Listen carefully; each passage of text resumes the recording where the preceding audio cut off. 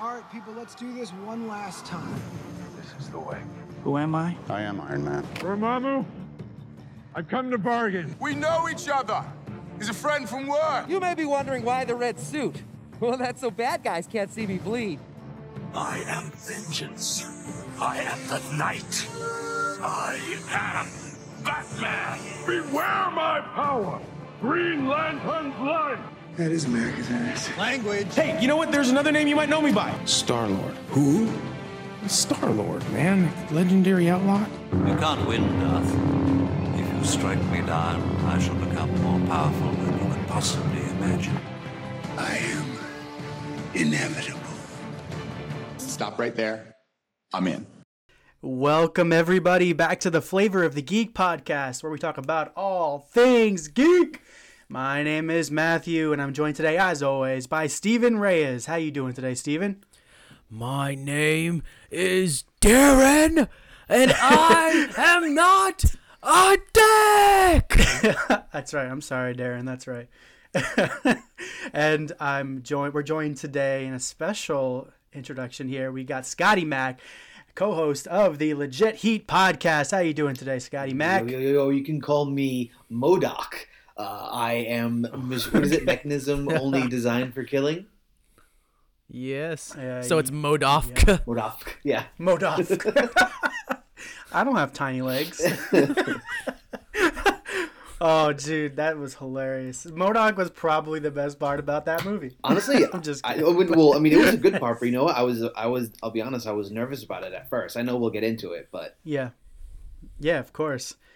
Yeah, so we're gonna mainly talk about that today, Ant-Man and the Wasp: Quantumania, because it did just come out last Thursday, and we saw it, and it was great. I thought anyway. We're gonna get into our thoughts about that, and then we're gonna talk about Kevin Feige did a interview with EW, so there's a bunch of different Phase 5 news to coming. So we'll talk about that a little bit as well.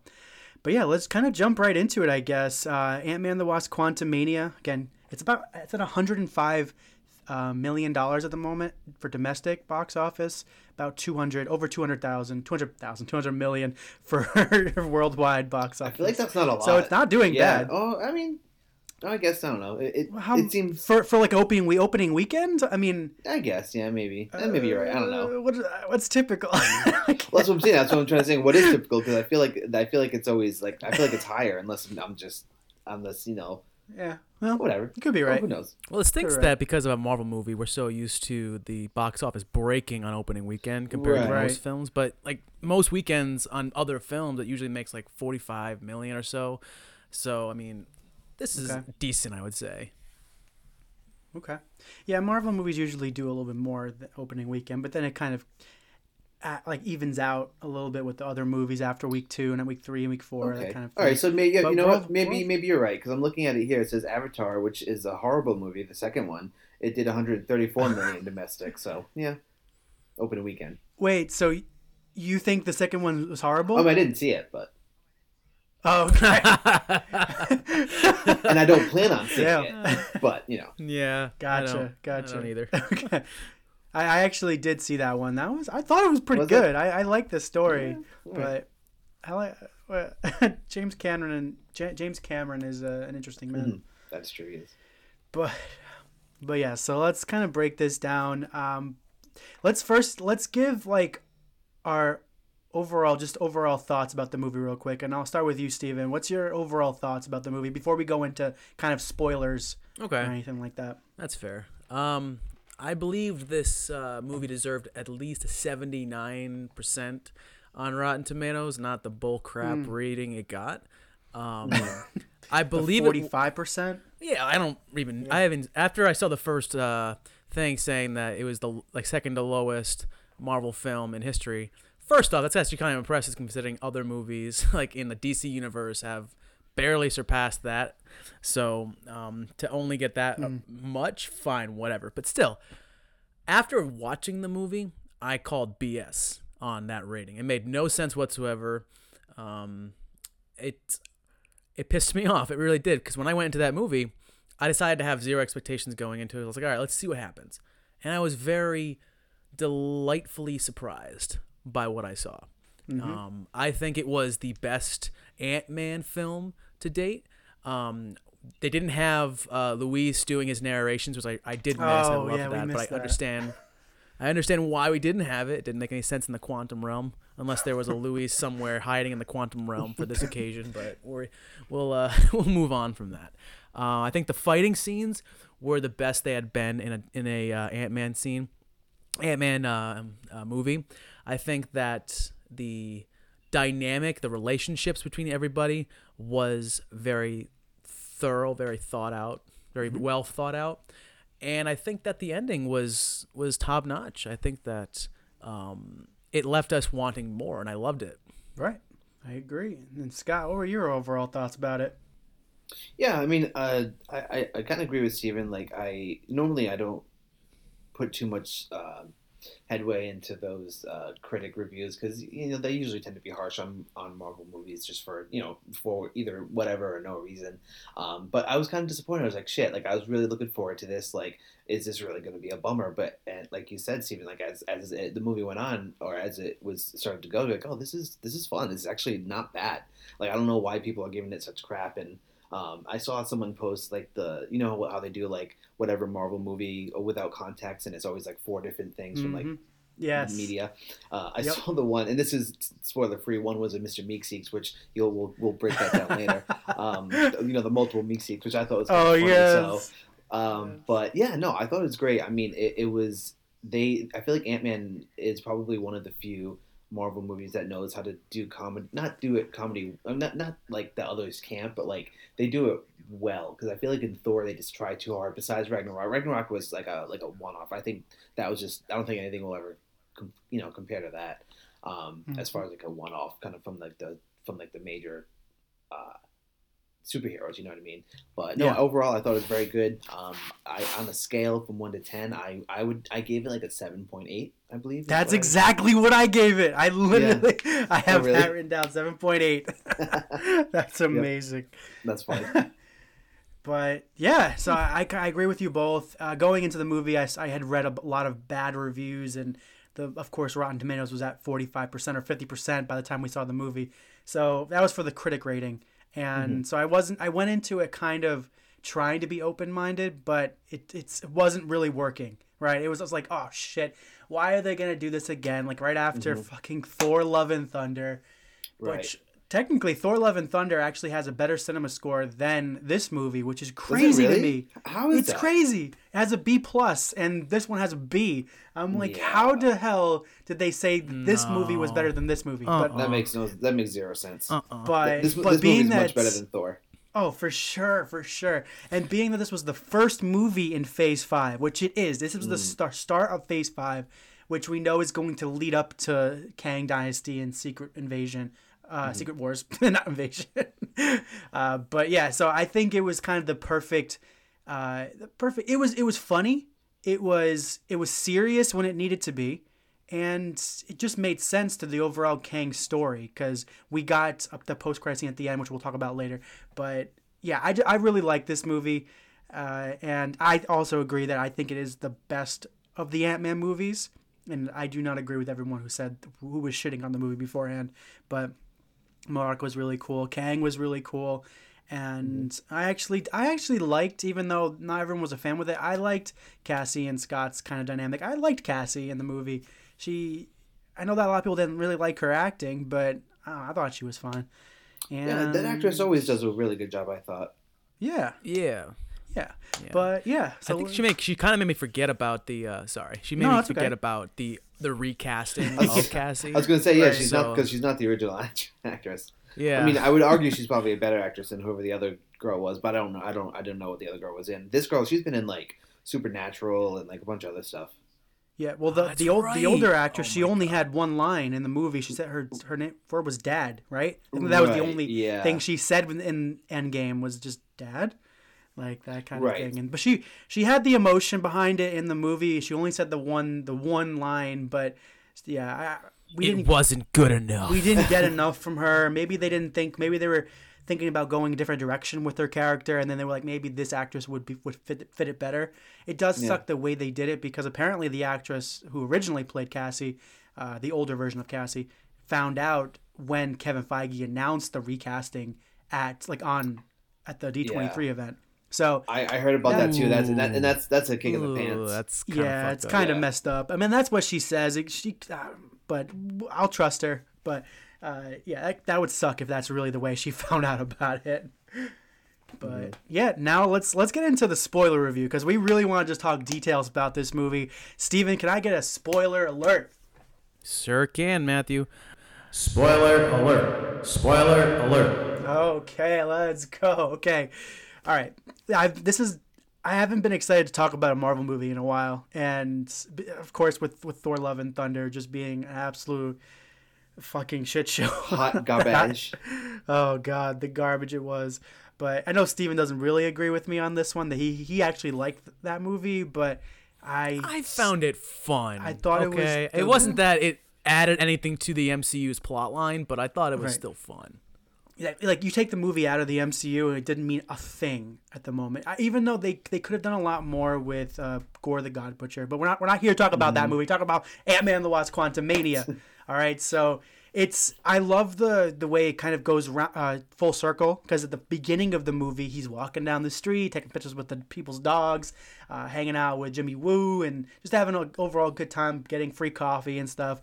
But then the end of the movie, he's doing the exact same thing. And I know that I'm kind of jumping too far into the future, but it was just so amazing, his inner monologue during that time. I thought it was really, really well done, I think, because Scott doesn't normally act like that. He's not really normally that worried. He's kind of always feels like he knows what he's doing. But can I go about? Can I? Are you guys okay with me just going to that end scene real quick? Okay, so Feel free. Scott's happiness gets repeatedly interrupted by the nagging. This is from an article I was reading, and I just kind of copied and pasted. But Scott's happiness gets repeatedly interrupted. Give him credit.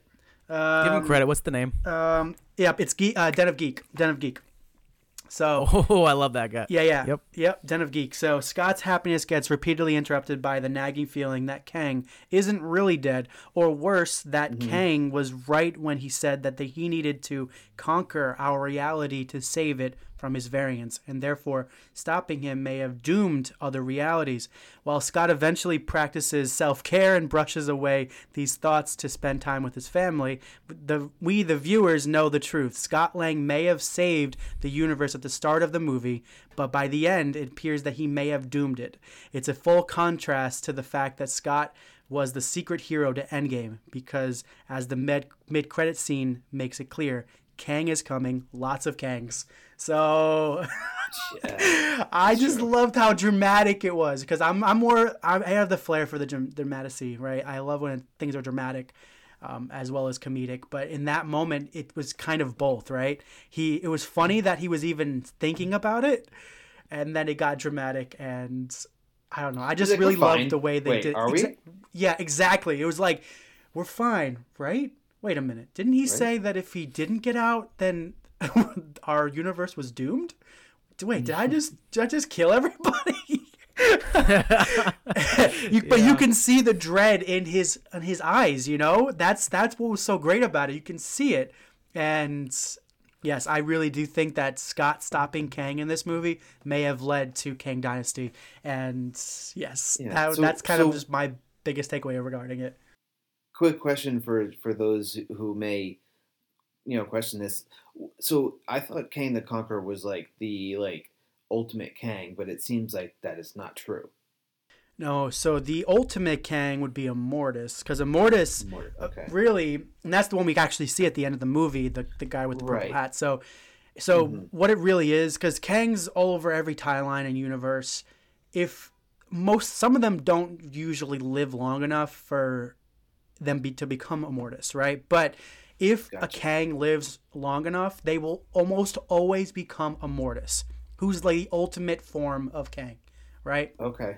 And I think from what I heard, in one of the storylines, Immortus Kang was trying to steal the memories of and experiences of all the other Kangs in every reality, so that way. He just I don't know why he was doing it, but he was doing it. But Immortus is the big honcho over there. But it seemed like they were scared of Kang the Conqueror, but that's what I'm saying. Yeah, because it seemed like I said, he when you always think King the Conqueror, you think of that version, I guess, or like right, exactly.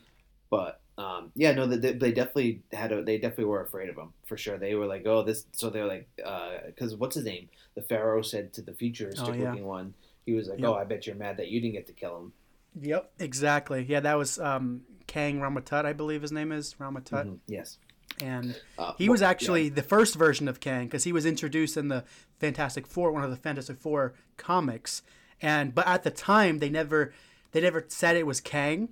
They kind of retconned it later for him to actually be the one that was Kang. So he was the first version of Kang that we ever saw in the Marvel comics. And then of course we got Kang the Conqueror, we got Immortus, and then there's what's Victor Timely, who's the second post-credit scene that we see. That's Victor Timely, who was rumored to be the creator of the TVA.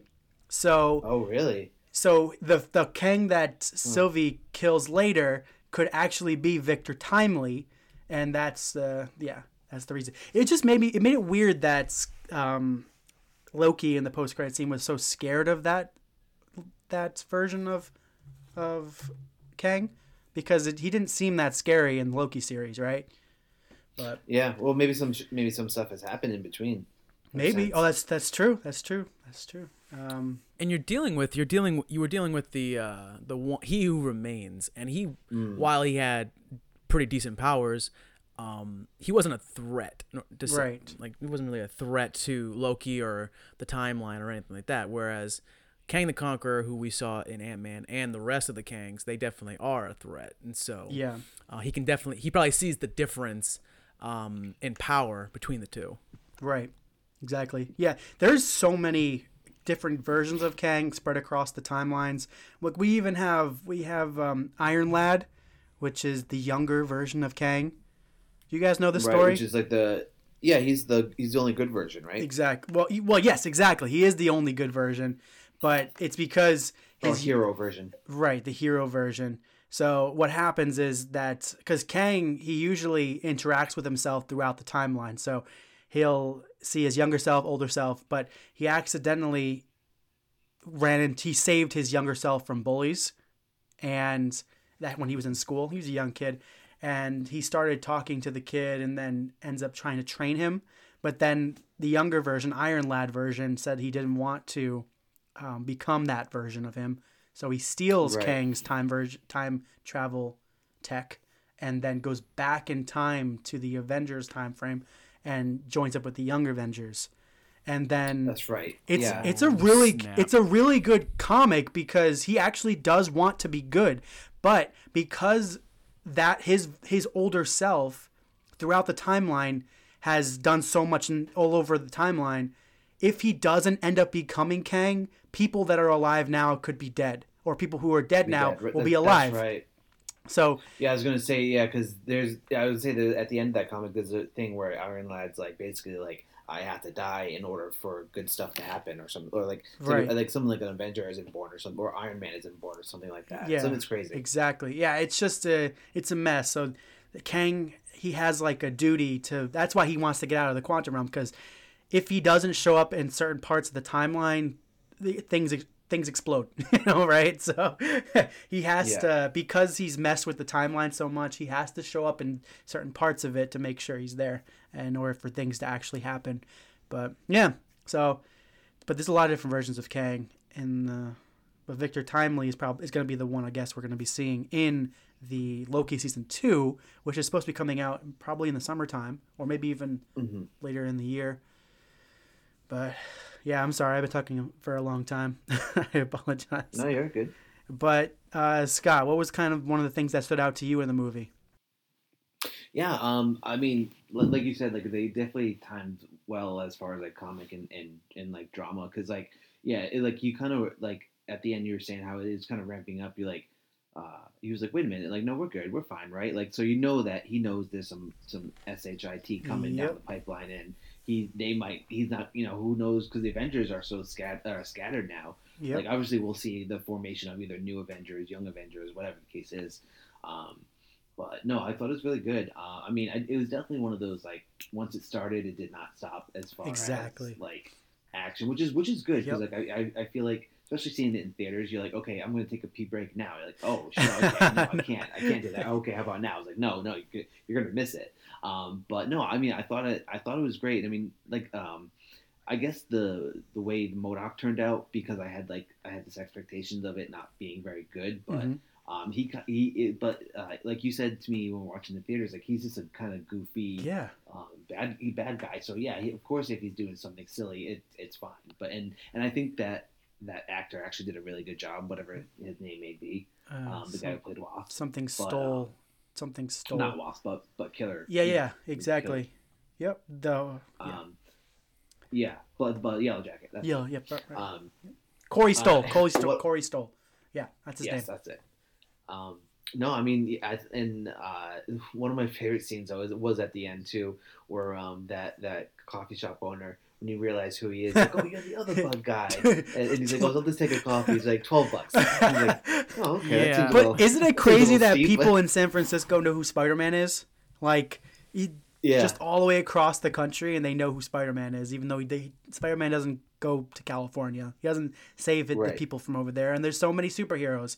But it's just crazy they know who he is. But that is really funny because you're the other bug guy, and he charges him $12. It's like $12, really? Wow. He just ordered a coffee. Shit, all right. Jesus Christ.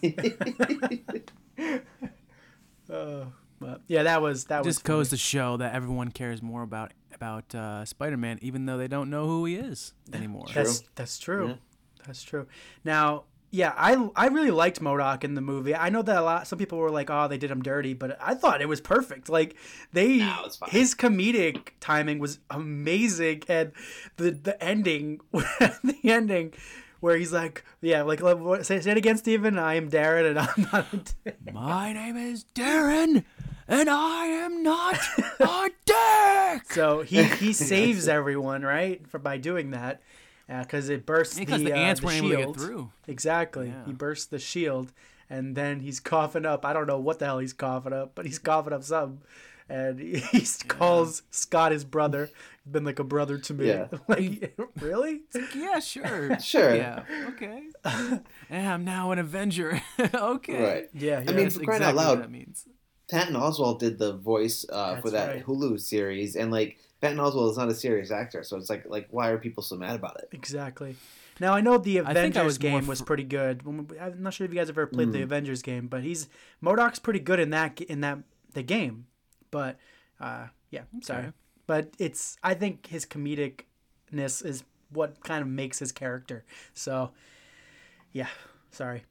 No, I agree with you, and I'm not gonna lie to you. When I saw the trailer and you saw MODOK, I was nervous about his animation. I thought that it was gonna be very weak, and I thought to myself, "Oh, Marvel, you did it again. You were lazy with your animation, and this is gonna suffer because of it." But honestly, the animation style for MODOK actually grew on me as the movie was going on. Yeah, and like with his portrayal, with the actor's portrayal of MODOK, I actually really enjoyed it. I enjoyed his presence on the screen, even though the animation at first wasn't my favorite. Yeah, I agree. I think that this movie, it really brought back what I loved about the older MCU movies. I don't know what it was, but it just felt fun, but also serious. It had stakes, you know?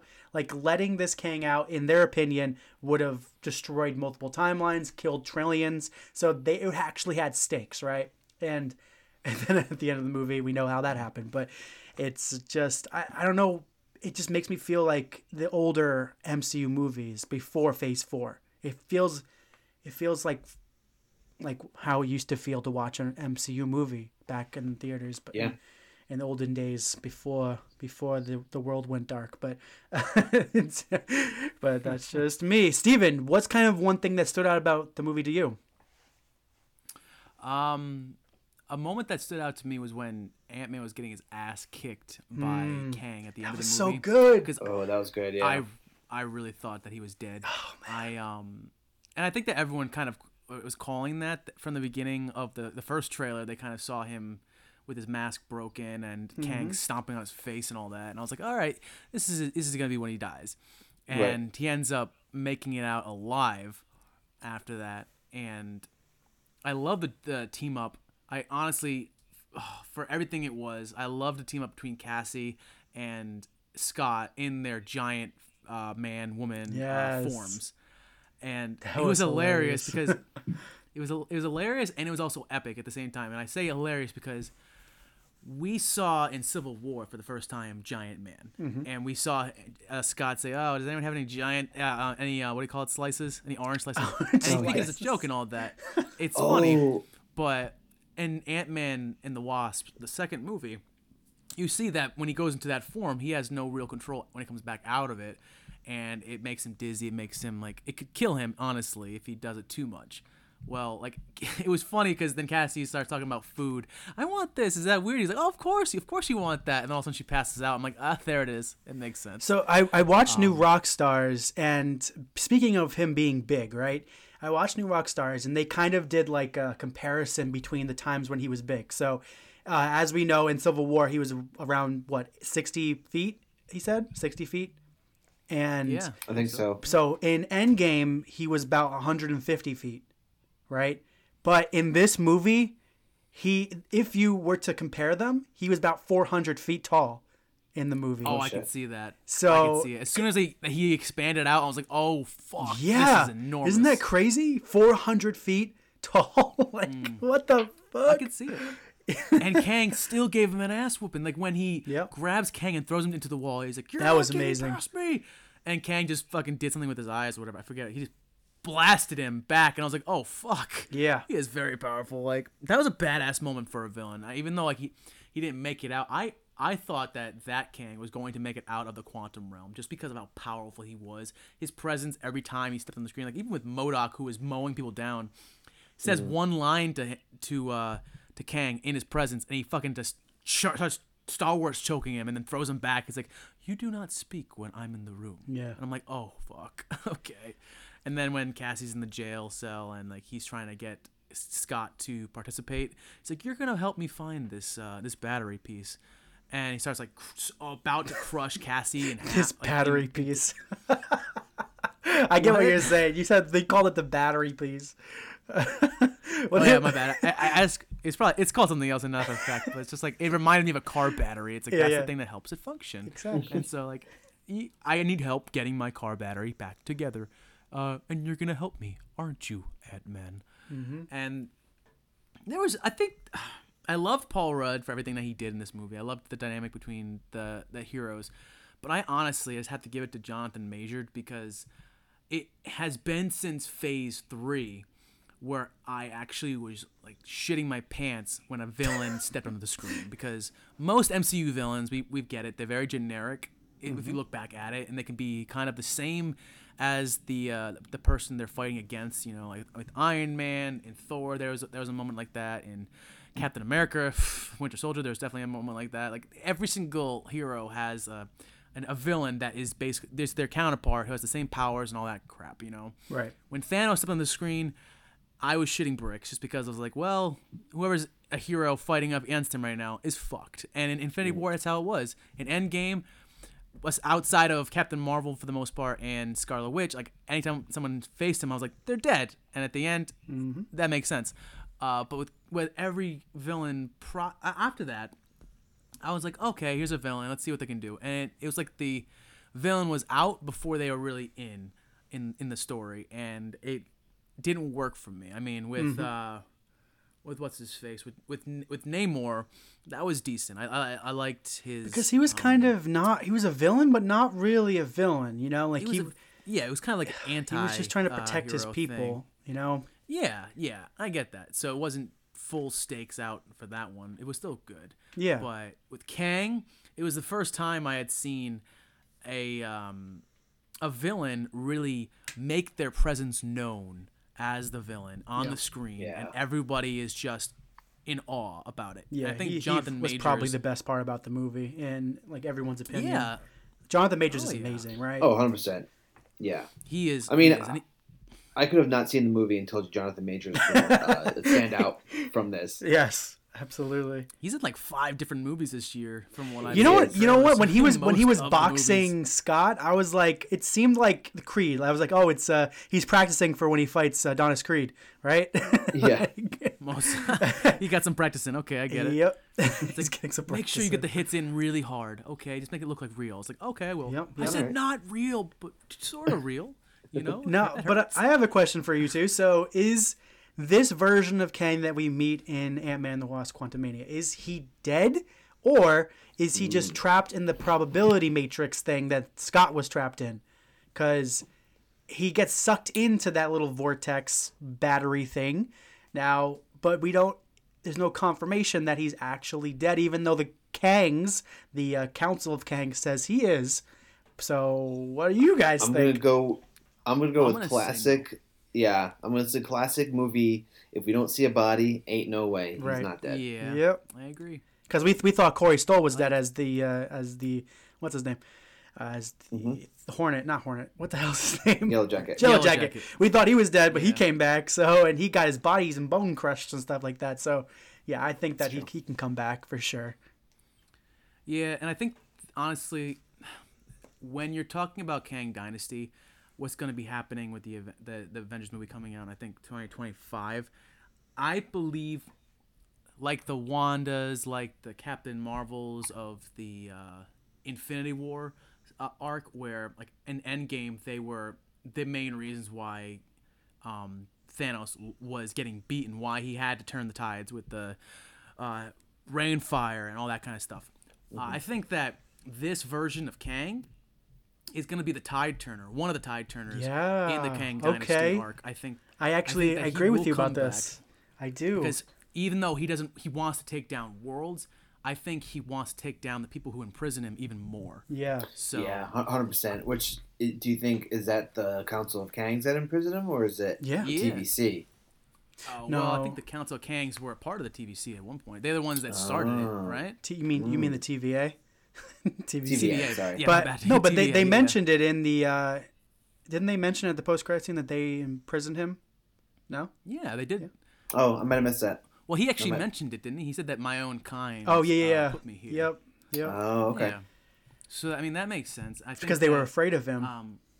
Of course, and it makes sense why. Like imagine them being afraid of him, and then they have the upper hand, and he comes out of nowhere and just fucks shit up, and you're Yeah. like, oh damn, Oh, he's damn. alive, and everybody on the bench is like, let's not piss him off. Let's help him fight these guys. Let's do it. Yeah. I agree I with could you. see that happening. Like Jonathan Majors versus Jonathan Majors. That's pretty badass. That sure would be.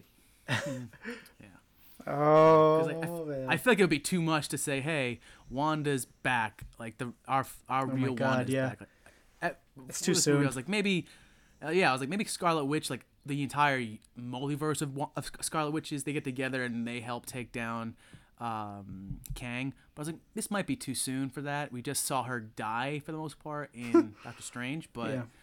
I don't see anybody else really giving Kang a fight, especially when there's so many Kangs at once, all with the same goal in mind. Like, they're not fighting against each other at this moment. They're all in agreement. We got to stop these motherfuckers from harming our timeline, because they believe that there's a threat out there who could harm their control of the timeline, and that's nuts. And so they're not going to hold back. They're going to fuck shit up. Mm-hmm. That's right. Those are my views. Yeah. Scott, did you have any other moments of the movie that kind of stood out to you that you really liked? Yeah, I mean, I'm trying to think. I mean, like Steven said, the action was really good. I feel like I liked him and Cassie team up. That was fun. Yeah. Because, we haven't seen I mean, they tried to do that with Thor and Love and Thunder, but even though that was, it was his kid in real life, but not, Thor's. But, I mean, it was a solid movie. I mean, in no way am I saying, best, Ant-Man movie, but like best Marvel movie. No, I mean, that's still within, Right. I think that has still yet to come as far as for the new phases. Right. Anyway. Yeah. But yeah, no, I mean, I think we did I think we covered a lot of stuff. Yeah. And one of the coolest things about the movie that I thought, the second time watching it around, I noticed it more. But when Cassie is fighting MODOK and she's running for MODOK, in the background, you can see the large Ant-Man like doing his thing and fighting in the background. Oh, I just really? thought that was really that's cool. fun. It's a cool detail, right? Like to have him in the background, even though he's not part of that scene, he's still part of the scene because he's in the background of the scene. But I thought that was, I don't know why, but I just really like that kind of detail to it because it's, what am I trying to say? So I think it would be cool in the future of the MCU to like if we're doing like a Daredevil series, right? Oh, this is what I was gonna say. Yeah. So if in the I know, but in the Daredevil series, it would be really cool if Matt Murdock is walking down the street and you see Spider-Man swing by, but don't do anything about it. Just see it and swing by, right? Wouldn't that be fucking awesome? Oh, that would be cool. Like don't have Spider-Man in the show, but see that this world is all connected. So seeing Spider-Man swing by is not something out of the realm of possibility, right? So No, that is very true. I don't know. I just really think that would be a really cool detail to see in the show like that. But so seeing something like this where Cassie's running, she's the main purpose of that scene, but you can see Big Ant-Man in the background, and he's fighting and running and stuff like that. So that was just really cool for me. But that I wrote down. But yeah, I also think it was 7.8. Attention to detail. Exactly. Yeah, I said 7.8 as well, and I really enjoyed the movie. Like I said many times, it was just very enjoyable.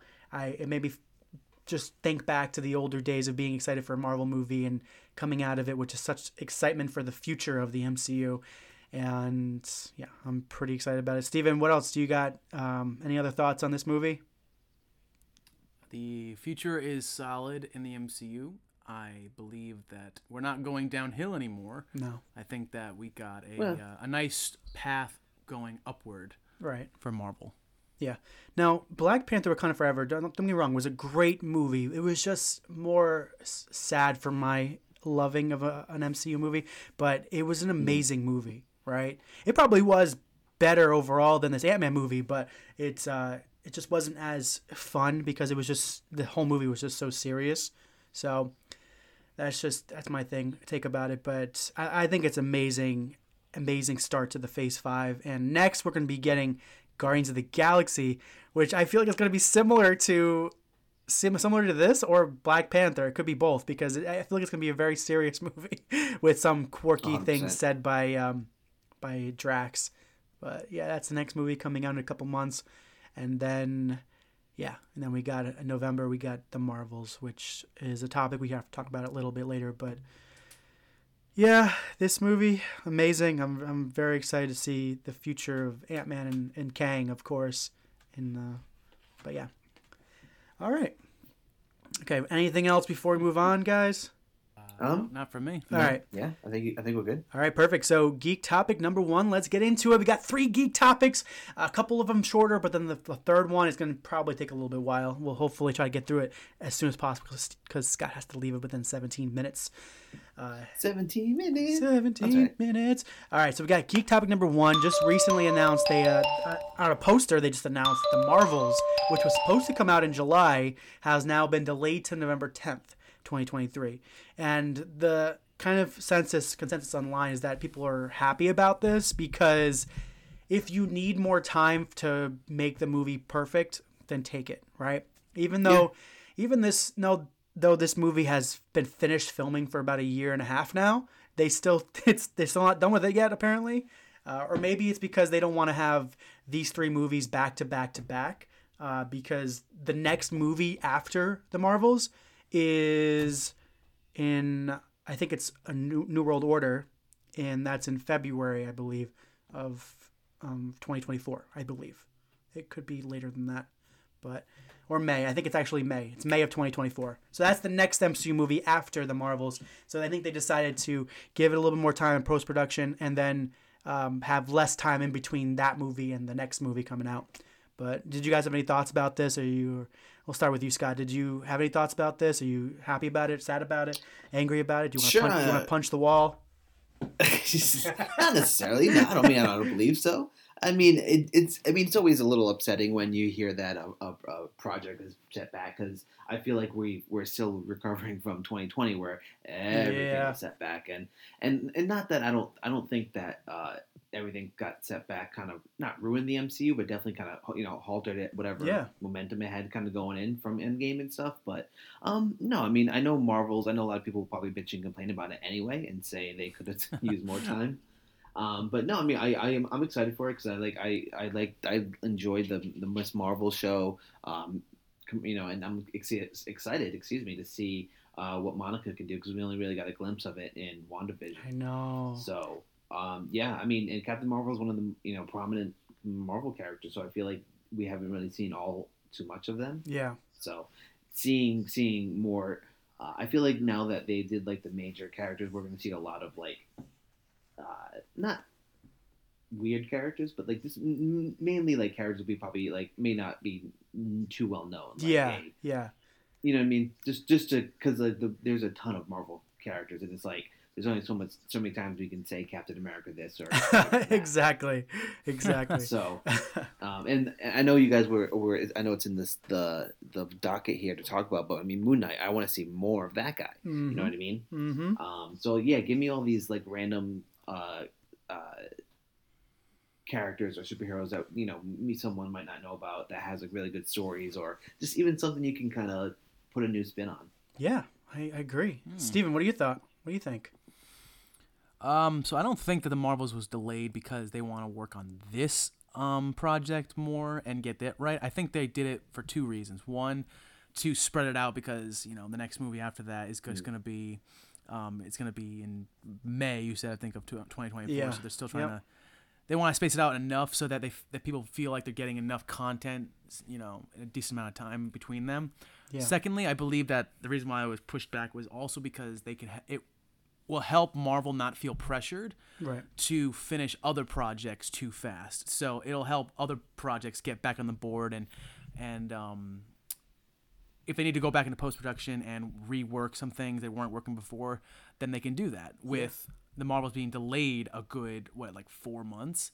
Now, that's 4 more months on other projects that you can spend to make it better. Yeah, so exactly. I don't think it was more about making Marvels better. I think it was more of a matter of making other projects that might not have succeeded in the next couple of years, helping them get some more time on the editing process. Right. Yeah, and November 10th, 2023 was supposed to be Blade, because Blade got delayed. So that was actually that was there. It was marked as November 10th. So they had 4 movies coming out this year. It would make more sense that way if they kept it in July for the Marvels. But now that Blade has been delayed to 2024, I believe, then yeah, it makes sense to kind of push it out and have a little bit more time in between, and so that there's less time in between each movie. And of course, we have movies. We have the TV shows like Secret Invasion, which will most likely tie into the Marvels, right? So they haven't announced a release date. Besides, I think they mentioned May is probably when they're going to be releasing that show. So being that it's coming out in May, if it's 6 episodes, it might just end right before the Marvels. So I don't know. They give it a little more time, but yeah. We'll be talking more about that when we actually get a trailer, because I want to see a trailer so bad. But yeah, I'm excited for that movie. And the second geek topic, we're going to move on. We got DC news now. We got Robert Pattinson. Ooh. Robert Pattinson will have an appearance in the Penguin series, which is streaming in 2023. I am okay with this. I mean, the Penguin was a pretty cool part of the movie, the Batman movie. And Robert Pattinson was also very good as the Batman. So having an appearance, I feel like it's going to be pretty similar to like the Suicide Squad movie, the first one, where Batman's kind of in it, but it's only for like the action scenes, And then it'll probably be mainly just a Penguin series for the rest of it. But Steven, what do you think about this? I'm excited to see Robert Pattinson again. I think that it'll give an opportunity to see how much he's grown since the first movie that he was in. Yeah. Hopefully there's a decent time jump so that we see more of Penguin's conglomerate beginning and not just at his start. I don't know. I feel like I would rather see him where he has a lot more power than he did when he was in the first Batman film. Yeah, I think this show's gonna be post the Batman, so I think you're good there. It's not gonna be a prequel. Good stuff. So I'm excited about that. I really am. Yeah. If they do a couple of like flashback shots to before the Batman film, I'm cool with that. But I think the most of the series should just be him just destroying Gotham City. I agree. And taking up power. But yeah, I'm excited to see Robert Pattinson again. Cool. Scott, do you have any thoughts on this? Yeah, I mean, I did see that they were making the Penguin thing, which like I think he was probably, I mean, obviously besides the Riddler, one of the better villains in that in the film. And like you said, like having Robert Pattinson pop up again will be good because we'll get him used to being Batman. Yeah. But no, I mean, I'm excited. So I feel like I either missed it or this is prior to the movie or this is after. This is after the movie, so it's post the Batman. Post Batman. Okay. It's probably gonna set up the Batman 2, because that's coming out in a couple of years. So yeah, but it is post the Batman, which I think is good because I'm not really a fan of prequels. Mostly, I like to stick with the main story. But plus, we've seen what we needed to see from his prequel in Gotham, the Gotham series. So we don't need to see anything more about the Penguin. Yeah. Keep the story moving. Cobblepot. Yeah, keep the story moving. Let's keep it going. Yeah. All right. Now, bouncing back to the MCU, we got geek topic number 3. This one's a big one, guys, because Kevin Feige. It's probably because James Gunn announced all those projects a couple weeks ago. So Kevin Feige had an interview with EW to kind of give an update on Phase 5, and which was amazing. It was just a couple different tidbits for each project coming out, and for one of the first things. And by the way, Scott, if you need to jump off at any time, just let us know, and we'll. Yeah, no, absolutely. All right, and so the first thing that he mentioned was Moon Knight, and he says, this is what he says, I think there's a future for that character as we move forward, which is promising, I guess, since we did see him in his own series. And I think the internet kind of bullied him into that. Yeah, but I think that he'll be part of the Avengers, right? Do you think he'll be part of the Avengers? Oh, I mean, hopefully. Yeah, I think, I would say so. But yeah, that's pretty cool. I'm just kind of read a couple of them, and then we can talk about them. So a next thing that he had mentioned is Marvel Studios is planning to do fewer shows for Disney Plus. They will also be spacing them out and giving them more time in post-production. So quality over quantity. The only shows that are for sure coming out Disney Plus in 2023 will be Secret Invasion and Loki Season 2, which means the shows like that have wrapped, like Ironheart and Echo, probably will get a late 2023 release date, if not an early 2024 timeframe. But then also we have the Agatha House of Coven of Chaos or whatever the hell is that her series is. But yeah, wasn't it slated later for this year? And it was, yeah. But it seems like due to the feedback on the quality of these TV shows for the 2022 at least, Kevin Feige thinks that having them spaced out a little bit more probably would do better for them, and I do agree. I do agree. But yeah, what do you guys think about this kind of stuff? And is it good? It's probably good, right? That they're going to be spacing them out a little bit more, and so we'll have more time to be excited about it. Yeah, I think it's good. I just think that they were trying to do too much after the pandemic. They had a lot of different content coming out in 2021 and 2022, and that kind of hurt them because they were really just throwing stuff out onto a board and seeing what stuck, and not much of it stuck, honestly. It felt like it was forced out there to us, especially 2022. We weren't spending enough time. Right. It didn't feel like there was enough time spent on these projects. So now if you're spacing them out and you're even like just considering potentially not having certain things that are already filmed out there, actually making it to the big screen, like that's actually very impressive. I think they're taking something from James Gunn's book, because even James Gunn was like, nothing is safe right now as far as things that have already been filmed and edited. Like there might be things that are going to be completely scrapped in the MCU now that Kevin Feige is reevaluating some things. And I'm okay with that, because there might be certain projects that might have been fun per se, but they weren't really relevant to the MCU's timeline. and where they were going down the road. So it might have not have just been worth it to do that. But keeping things like Secret Invasion and Loki season 2, I think those are very, very important to do. It's all a matter of finding where other shows, other films fall into place in the big picture of the MCU. Exactly. Yeah, I agree. And Scott, you have any thoughts on that?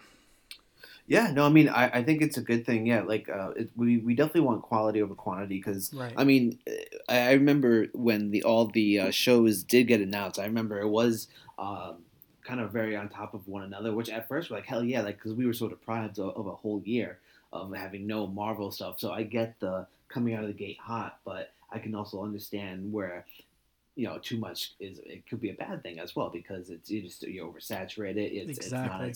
It's not as good as it could be because I remember people complaining, and even one example I remember is Sharon Carter in the Falcon Winter Soldier series. Like I think that was I just felt like that was a weird decision. So I feel like if you take your time with deciding who's going to be in what movie, and because not that it didn't make any sense, but this made very little sense. Yeah, exactly. Because she had a lot of friends in like superhero friends or people around the world that could have helped her, right?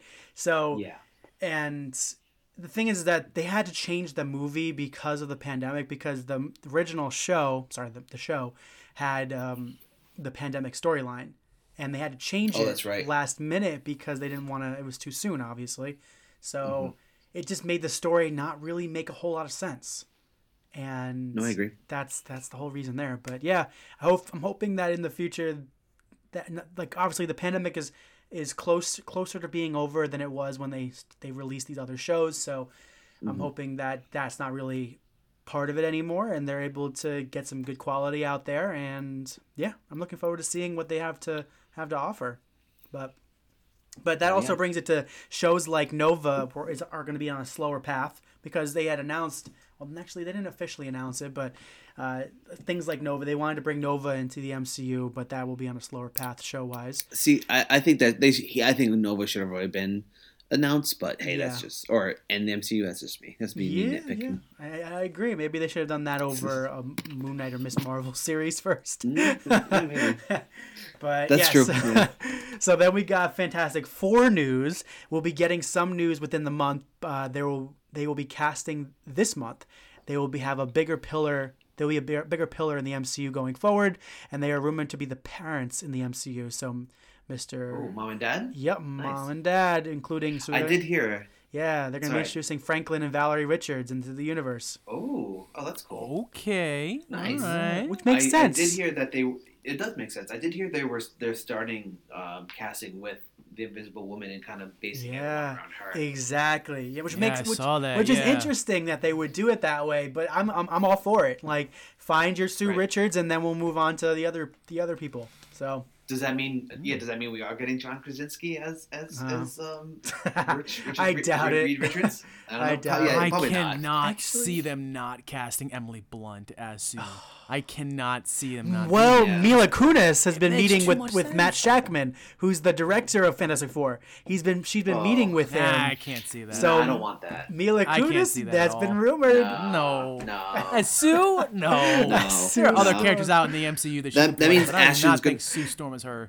Yeah, that means Ashton Kutcher is going to be Reed Richards, and I don't want that. So no thanks. During a fight, he's like, burn! Yeah. Oh no. Call him Kelso. Yeah. Kelso. So that, like, you're right. This is a pretty exciting news. So we're going to be getting casting announcing soon because they're probably going to start filming within the next 6 months or so, since I believe it comes out in 2025. Yeah, I think so. Yeah, but there's one thing before you jump off I want to talk about, Scott. So with Spider-Man 4, so this is what he says. This is Kevin Feige was pushed on this one. He says, all I would say is that we have the story, we have big ideas for that, and our writers are putting pen to paper now.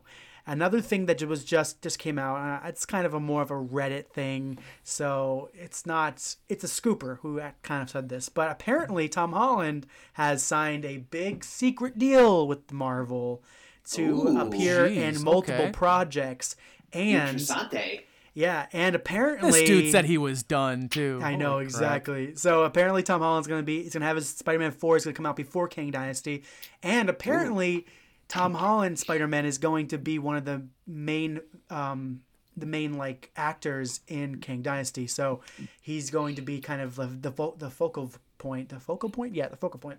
Yeah, I mean, Spider-Man was their biggest entity, their biggest, whatever the word is, for the longest time. So Exactly. the fact that they really haven't, not that they haven't given him a big platform, because they have, but like, yeah, that makes sense that he's going to have a big part in this I just big feel movie. bad for him. I feel bad for Spider-Man. He's just always coming into these big events in the MCU, and he's like, "Can I just be left alone? I want to just save my neighborhood. I don't want to save everybody in the world." I just feel bad for him. Bitch, you've been to space. Yeah, exactly. You've been to space. All right, that's awesome. That's great. Man. Well, I'm sorry to leave you guys so shortly, all but I good. probably should get going. Thanks, man. All right. All right, guys. Thanks so much. I'll talk to you soon. All right, love you, bye. Love you, bye. Love you, bye.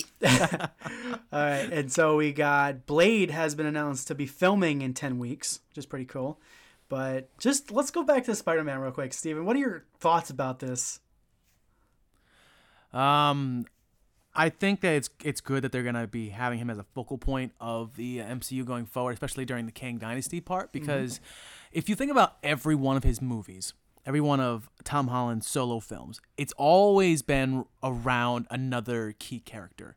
In the first one, it was Iron Man. In the second one, you had Nick Fury, you had Maria Hill, you had other characters surrounding him. And then you, of course, with Spider-Man No Way Home, you had the return of Andrew Garfield and Tobey Maguire, and then the original like Sinister Five, like all those characters being thrown in there. He hasn't gotten his full shine. I know Tom Holland's a great actor, and so he has a lot of opportunities in those films and in like the Civil War parts and Infinity War, Endgame, those things to have his moments. But it never felt like the movie was fully about him. It felt like we were surrounded more about the marketing strategy, grabbing another focal star and throwing him into his movie. So if he's a focal point going forward, I think he deserves it because he's given us a lot in the last, it's been like 7 years now as he plays, or 7 years? Since 2016? Yeah, 7 years now. Yeah, 7 years now that he's been Spider-Man. So I mean, he's given us a lot, and he is pretty young when you think about it. So he has a lot more to offer to the MCU. I agree, and I just really hope that Spider-Man 4 is a more grounded movie, because I think that's what we need from him. Homecoming was pretty grounded, I would say, but it was it included Tony Stark, and I'm like, we don't really need that at the moment. I think a good Spider-Man movie would be probably something similar to the Spider-Man game, right? Where there's one main villain or a couple main villains, where it's King the Conqueror. Oh my God, Kingpin. We got Kingpin. Oh my God! If they bring us Kingpin in Spider-Man 4, that's all I need, man. They need to do it. They Yeah. introduced Vincent D'Onofrio into the MCU officially just in the Hawkeye series. They need to do this for us. They need to make Kingpin the main villain. We need to see Black Cat, because now that him and Zendaya, I mean, I know they're dating in real life, but now that MJ they're not really together because she doesn't know who he is. I think it would be a really good opportunity to have Black Cat slip in there, but I don't know. Maybe they're not going out. Maybe he's just like, leave me alone, please. But she won't leave him alone. That kind of thing, like obsessed with him. I think it would be really cool to see that kind of thing. I think it'd just be really cool to see something similar to the game, where it adds another layer to his character. Exactly. What's his name? The one that looks like a zombie. A zombie? Yeah. Hold on. The dude that one of the villains? No, he looks like he looks like Frankenstein's monster. I'm gonna go with Tombstone. Yep, yeah, that's right. Name. That's right. It's Tombstone. Yeah, I think it would be cool to have Tombstone in the movie as well, just as like a side villain. I don't know. I just think it'd be really cool. I really want to see a Spider-Man movie, but obviously we got to be introduced to Miles Morales, right? We got to be introduced to Miles and at least be introduced to him. He doesn't have to fight crime in this movie, but we got to kind of set that up. No, yeah. You know? No, yeah. And I think that the main focus of that Spider-Man 4 should be Tom Holland Spider-Man, but I do think you introduce other Spider people. I think it's time for that. I think that we're ready to start. Like, they're already doing it in the animated verse. We need to have a Spider-Verse appear in the live-action Spider-Man. So I think this is a good start to do that. You can add a Gwen Stacy to the mix. Ooh, you add Miles Morales. You add all those different characters, and eventually we'll get to Let's go. Building the universe. Yeah, I think that we are ready for it. We've gotten enough of other characters outside of the Spider-Verse, like I just mentioned, but now Spider-Man 4 can be that movie. It could be that movie that finally is groundbreaking without having to do too much. It's just a matter of introducing more characters in the Spider-Verse.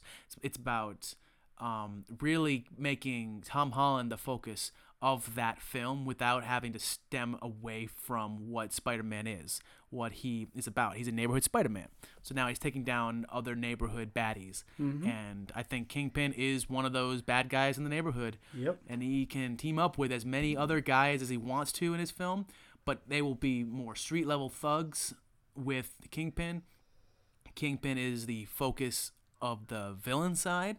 And it'll be a fucking epic fight scene at the end, because I feel like while Spider-Man had gadgets and all that other stuff in the first few films, if you just give him his regular Spider-Man costume again to fight Kingpin, there's no match. Right. Kingpin will kick the crap out of you. He'll show you, like, Marvel will finally show you how truly powerful Kingpin is, because Spider-Man has superhuman strength. And imagine if Kingpin, in the first fight they have, overpowers Spider-Man, and Spider-Man has to retreat. That's insane. Exactly. And he did it with no weapons. It was just his fists. It was just his hands, body. Yeah. That's right. And you're like, well, fuck. That's how powerful we're getting with Kingpin. All right, he's a guy to be feared. That's right. That's right. Yeah, I'm looking forward to this one. I'm just looking forward mainly to the announcement of it. You know, like, I know that Kevin Feige said we're working on Spider-Man 4, but I wanted to know where it fits in the MCU. I'm guessing it's going to be somewhere maybe late 2024 or early 2025, because they said it's going to be before Kang Dynasty, which makes sense. I know they're also going to try to work on getting a Doctor Strange 3 out before that as well. So maybe after Kang Dynasty, I'm not sure, but somewhere around there. But then we got Deadpool 3 to talk about, so it's officially rated R. Per Kevin Feige, Deadpool 3 will reportedly be the first MCU project where the multiverse reaches a breaking point, with Deadpool's actions affecting the MCU as a whole being the central focus. So MCU projects like Loki, No Way Home, and Doctor Strange 2 had already started this process, even though we, the audience, know that this is going to be leading to Kang Dynasty and Secret Wars. The multiverse isn't going to become a plot point that's going to affect everyone until Deadpool 3. So that was also kind of noted. And so I'm looking forward to Deadpool 3. I mean, I thought it'd be cool to see, but now that we have Werewolf, now that we have Hugh Jackman back, so I'm pretty excited about this movie, and this one's also going to be coming out before Kang Dynasty. So that's cool. What do you think? Yeah. Oh, I am totally on board with that. I think that, just like it says here, I mean, we've only started. We've only touched the surface of what the multiverse could be and how bad it could be fucked up. And if you're going to talk to anybody about who can fuck up the multiverse the most, it would be Deadpool. That's his personality. That's his character. And if in the comics you have multiple Deadpools doing the exact same thing, and that's killing everybody in the in the timelines, in the multiverse, in their own universes. Yeah. Like, they like to fuck shit up, and imagine the entire multiverse breaking because of Deadpool's actions. That is plausible. There are certain characters in the MCU right now that you'd be like, oh, it's not believable that they would be the ones that fuck it up. Mm-hmm. Like, you can never make that work. But Deadpool is that guy. If he fucks everything, he fucks shit up and starts this whole big thing going on. Like, I believe that. It's very believable. Yeah. And of course, Ryan Reynolds being introduced into the MCU is very crucial, and also having Hugh Jackman by his side as he does it, I think that's hilarious. Yes, I know. It's going to be a really funny movie, I think. but obviously it's going to be pretty intense as well with it breaking the multiverse. But yeah, and then we got Miss Marvel. So this is his thoughts on Miss Marvel in the Marvels. She steals the movie. The great thing about Kamala is her in her show is now in the movie is that she's on kind of like Tom Holland was with Spider-Man in Civil War. So she's that kind of younger person having to take on a larger role. And then he also mentioned regarding the dynamic between Carol, Monica, and Kamala, that's what the entire movie is about. There's our fun cosmic elements to it. Marvel comic fans will recognize elements of the Kree Skrull War, and it's picking up directly after the Captain Marvel 1 movie. And this is not in timeline, but in story.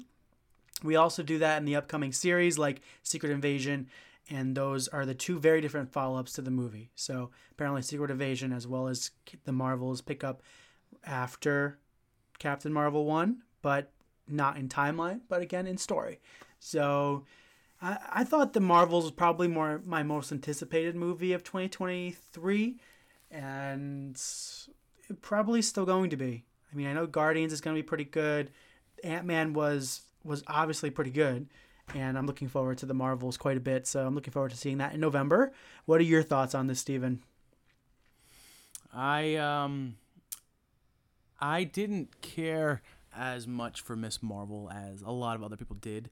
I think that it didn't do the character justice whatsoever. I feel like it felt like most MCU projects in Phase 4, it felt rushed. It felt like it was not successful with what they were attempting to do. Right. Now, the fact that Miss Marvel will be the focal point for the most part in the Marvels, I'm proud about that because she gets a second chance to really show what her true potential is, alongside Captain Marvel and Photon. And the fact I can honestly agree with you. I can see this being the biggest movie of 2023. Mm-hmm. I know that Guardians of the Galaxy is going to be a very highly anticipated film because it's most likely going to be their last Guardians of the Galaxy film, especially with James Gunn at the helm. And of course, Ant-Man Quantumania, that was the introduction of King the Conqueror and the potential of Scott Lang dying or other people dying. Like, there was a lot of shit that was going on. Really good. But no, the Marvels, like, I think this has the potential to be the best film of 2023. No doubt about it. And when you have these three teaming up, they're fucking powerful powerhouses. Right. And like, I just cannot wait to see what they do, because we've seen them all individually, what they can do on their own. And now with similar powers, they're all together fighting a common enemy, from what I'm understanding here. So I'm curious. For me, it's gonna feel like an Avengers team up, because it feels like it's gonna be, they might all have quirky personalities, but they might have different opinions on things. They might have different views on how to proceed with taking down the villain, whatever. So there might be a fight there where they all have, I can picture there being like a mini fight between the three of them at one point in the film, just because they disagree. But I feel like at the end it's gonna come together as it always does, and it's gonna be a badass team up. Yep. Exactly. That's what I'm looking forward to the most, is just the interactions, the team up, and just Kamala's quirky little thing she's probably going to say, right? She's going to, because Carol and Monica are probably going to look at each other like, what? What is she talking about? Yeah. What is she talking about? Yeah. And Kamala's be like, what are you talking about? You don't know what this is? What's going on? But yeah, I think it's going to be a pretty fucking amazing movie, and I cannot wait for it. So we just got to wait a little bit longer to see it. And we also got news about New World Order. So Captain America New World Order. It starts filming in a month. This is by Anthony Mackie. Harrison Ford as Thunderbolt Ross will be the president in the movie. There's a dynamic between President Ross and Sam Wilson. They have a history together, but in the film, we'll be seeing the dynamic between Captain America and the President of the United States in a way that's just incredible, from what Kevin Feige said. So, yeah, I mean, this isn't... as of right now, I'm not really thinking about this movie because it's so far away. But I think it's going to be a good movie. I do think it's, especially with freaking Harrison Ford as Thunderbolt Ross. Like, what the hell? And he's going to become Red Ross. Oh man, Red Hulk. That's going to be great. Oh yeah. And I I don't think this is going to be the main point of the movie. I know that there's going to be a lot of hype around this film. Mm-hmm. But I think that us getting our first black Captain America is going to be very important to the for MCU sure. and what they do forward. Because there were so many people that respected Steve Rogers for like 90 years as Captain America. Mm-hmm. Now just thinking about it this way, how many of those people were elitist just because they had a white superhero? Like imagine there being some kind of backlash while Sam Wilson's Captain America is fighting crime because of the color of his skin or whatever. Now I'm not saying they're going to do that, but it's literally the first time we're getting a black Captain America, and I love Anthony Mackie as an actor. I really do. So I can just picture him acting out the struggle of being the first black Captain America. I think he needs this movie because the Falcon Winter Soldier movie struggled a little bit. So, like you said, I think him being in this movie, having this bigger budget and probably a better script will be amazing for Anthony Mackie. I can't wait for it. Oh, yeah. And seeing him with like tagging alongside of Harrison Ford, that's going to be a cool dynamic. I really like that. Yeah.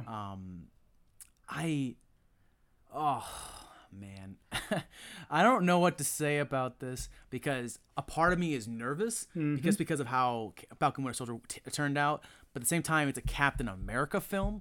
So whoever is at the helm directing this and putting it together, getting the casting all pieced away and the editing process, creative stuff, like all of that, whoever's doing that, I have a lot of faith in. And Anthony Mackie, he deserves his shot. He really does. In the MCU, I feel like he's been a sidekick for long enough. I think that this is his moment to shine. Yep. I hope that Harrison Ford being in the movie doesn't take away from what he is able to do. Yeah. But I am looking forward to it. Yeah, I agree with you. And now that you said that, I am looking forward to it because I think I'm just still thinking about the Falcon Winter Soldier show.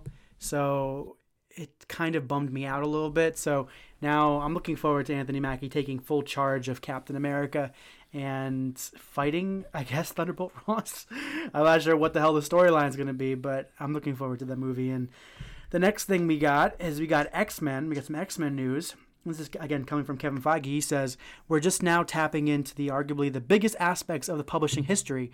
It's pretty remarkable. The question is how to do it and when to do it, and that's something we've been working on, and now we know. So, Kevin Feige does know now how they're going to introduce the X-Men, and it could be with Kang Dynasty, it could be Secret Wars, it could be before that, it could be after that. So, yeah. So that's the kind of news there. What are your thoughts on that? So X-Men and Fantastic Four are two franchises that going forward are going to be Avengers level movies. Whenever the X-Men or Fantastic Four are incorporated into a storyline, into an arc, it's going to be very relevant. The casting for X-Men is crucial, because this is a franchise that did so well on its own, being a standalone universe with Hugh Jackman, with Sir Patrick Stewart, Ian McKellen, Halle Berry, right. And other actors / actresses. It's been a great thing for the last 20 plus years now. And anytime that those original actors are on the screen, you're like, oh shit, it's about to go down. Hell yeah. We all have nostalgia, all that stuff. Going forward, the people who are casting, they have to compete with the fact that we can only see certain characters certain actors as the characters that they are portraying. You know, Hugh Jackman, Wolverine, it makes sense. Patrick Stewart, Professor X, makes sense. Ian McKellen, Magneto, makes sense. So, I don't know about you, but there were characters in X-Men Apocalypse that I didn't truly believe, oh, this is our definitive Storm, this is our definitive this character, that character.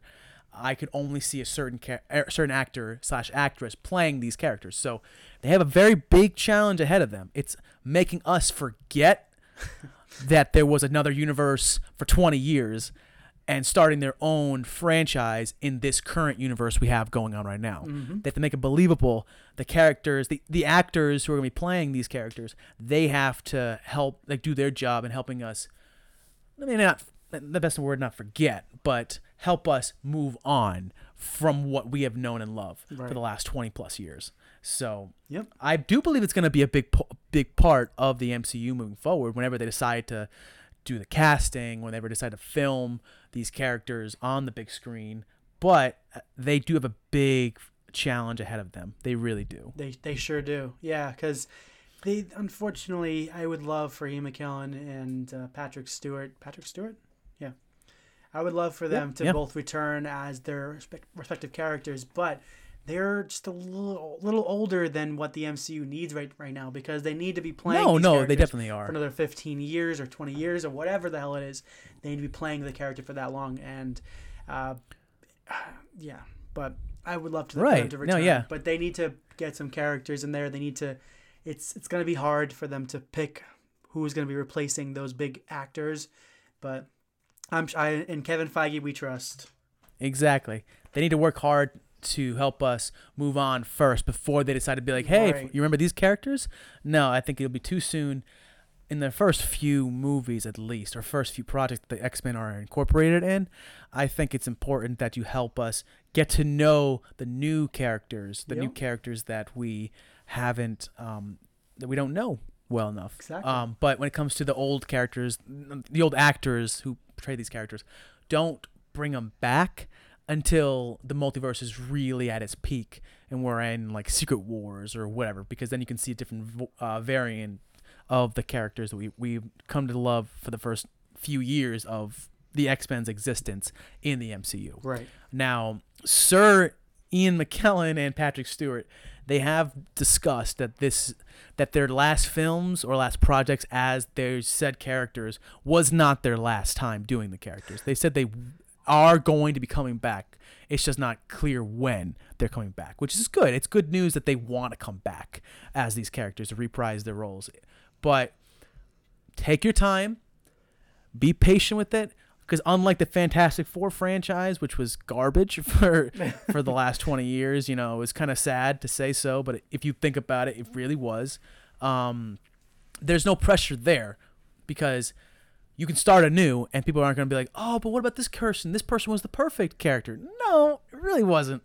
But with the X-Men, like, you have to really stop and think, and you're like, this person's replacing Hugh Jackman? This person's replacing this person? No way. Like, I think the person who takes over as Wolverine has a huge chip on their shoulder. Not a chip on their shoulder, but they have a huge challenge ahead of them. Yeah, exactly. Yeah. I agree. It's going to be a long road ahead, and the fans are going to tell you if they like it or not. Of course. I agree. Oh, yeah. A couple other things, though, too, is we already knew these kinds of things, but Daredevil Born Again will be more episodic, because I think there's going to be 19 episodes, or was it 26 episodes? I don't know. Something like that. But of what? Of Daredevil Born Again. I think it's going to be 20 episodes. 19 I thought it was episodes? 18 episodes. 18 episodes. Yeah. And then we got Bucky Barnes will be the leader of the Thunderbolts, which, again, we knew, because technically he is the oldest out of everyone there. And since he was born in the 1900s. Yeah. And he actually has fought wars. But, yeah. So those are the last couple things. They're not very much of a surprise, but I'm glad that Kevin Feige was able to give us announcements. The thing I'm looking forward to the most is probably Spider-Man 4. I don't know why, but Spider-Man 4 seems pretty exciting to me. And yeah, that's been the Marvel news and DC news this week. But, nice. Was there anything else you wanted to bring up, Steven? No, I think that MCU, you have a lot of work on your hands when it comes to reevaluating your slate for the next few years. Best of luck, live long and prosper. You got this. Yeah, that's different franchise, but That's right. Yeah, but in the next episode of this podcast, we're going to talk about The Last of Us, of course, because The Last of Us premieres tonight, I believe. And we also, yes. I think, did we already talk about episode 5? Wait, what episode are we on? Episode 5? We did not. Okay, yeah. So we'll talk about episode 5 and 6 the next time we podcast. And then, of course, any other breaking news in the world of Marvel, DC, or Star Wars, we will be letting you know. And I guess this will do it for the Flavor of the Geek podcast. Steven, where can they find us? Where can everyone find us in the world? Everybody in this world, you can find us on Spotify and on Apple Podcasts. Those are places where podcasts are published every single time we do a podcast. You can also find us on a TikTok. We have a Flavor of the Geek TikTok channel. We also have an Instagram channel of the same name, Flavor of the Geek, where we post news throughout the weeks, throughout the days, whenever something happens in Marvel, DC, Star Wars, other things like that. We post it letting you know, like, who got cast, who got scrapped, you know, like when things are happening, when things aren't happening, you know, things are always going to be on Instagram for you at the Flavor of the Geek Instagram account. We also have a Flavor of the Geek pod at gmail.com email address that we are happy to have people contact us from. We love to hear people's input. If there's something on the podcast that we talked about that you disagree with or that you wanted to add to, we certainly would love your input. So you say it, and if you say it, we'll add it to the next episode of the podcast, and we'll discuss your discussion on our discussion. So it'll be great. That's right. All right. Well, yeah, thank you so much for that, Steven. It's been a pleasure. And yeah, and remember, my name is Matthew. My name is Scotty Mac. My name is Stevie Smooth. And we love you 3000.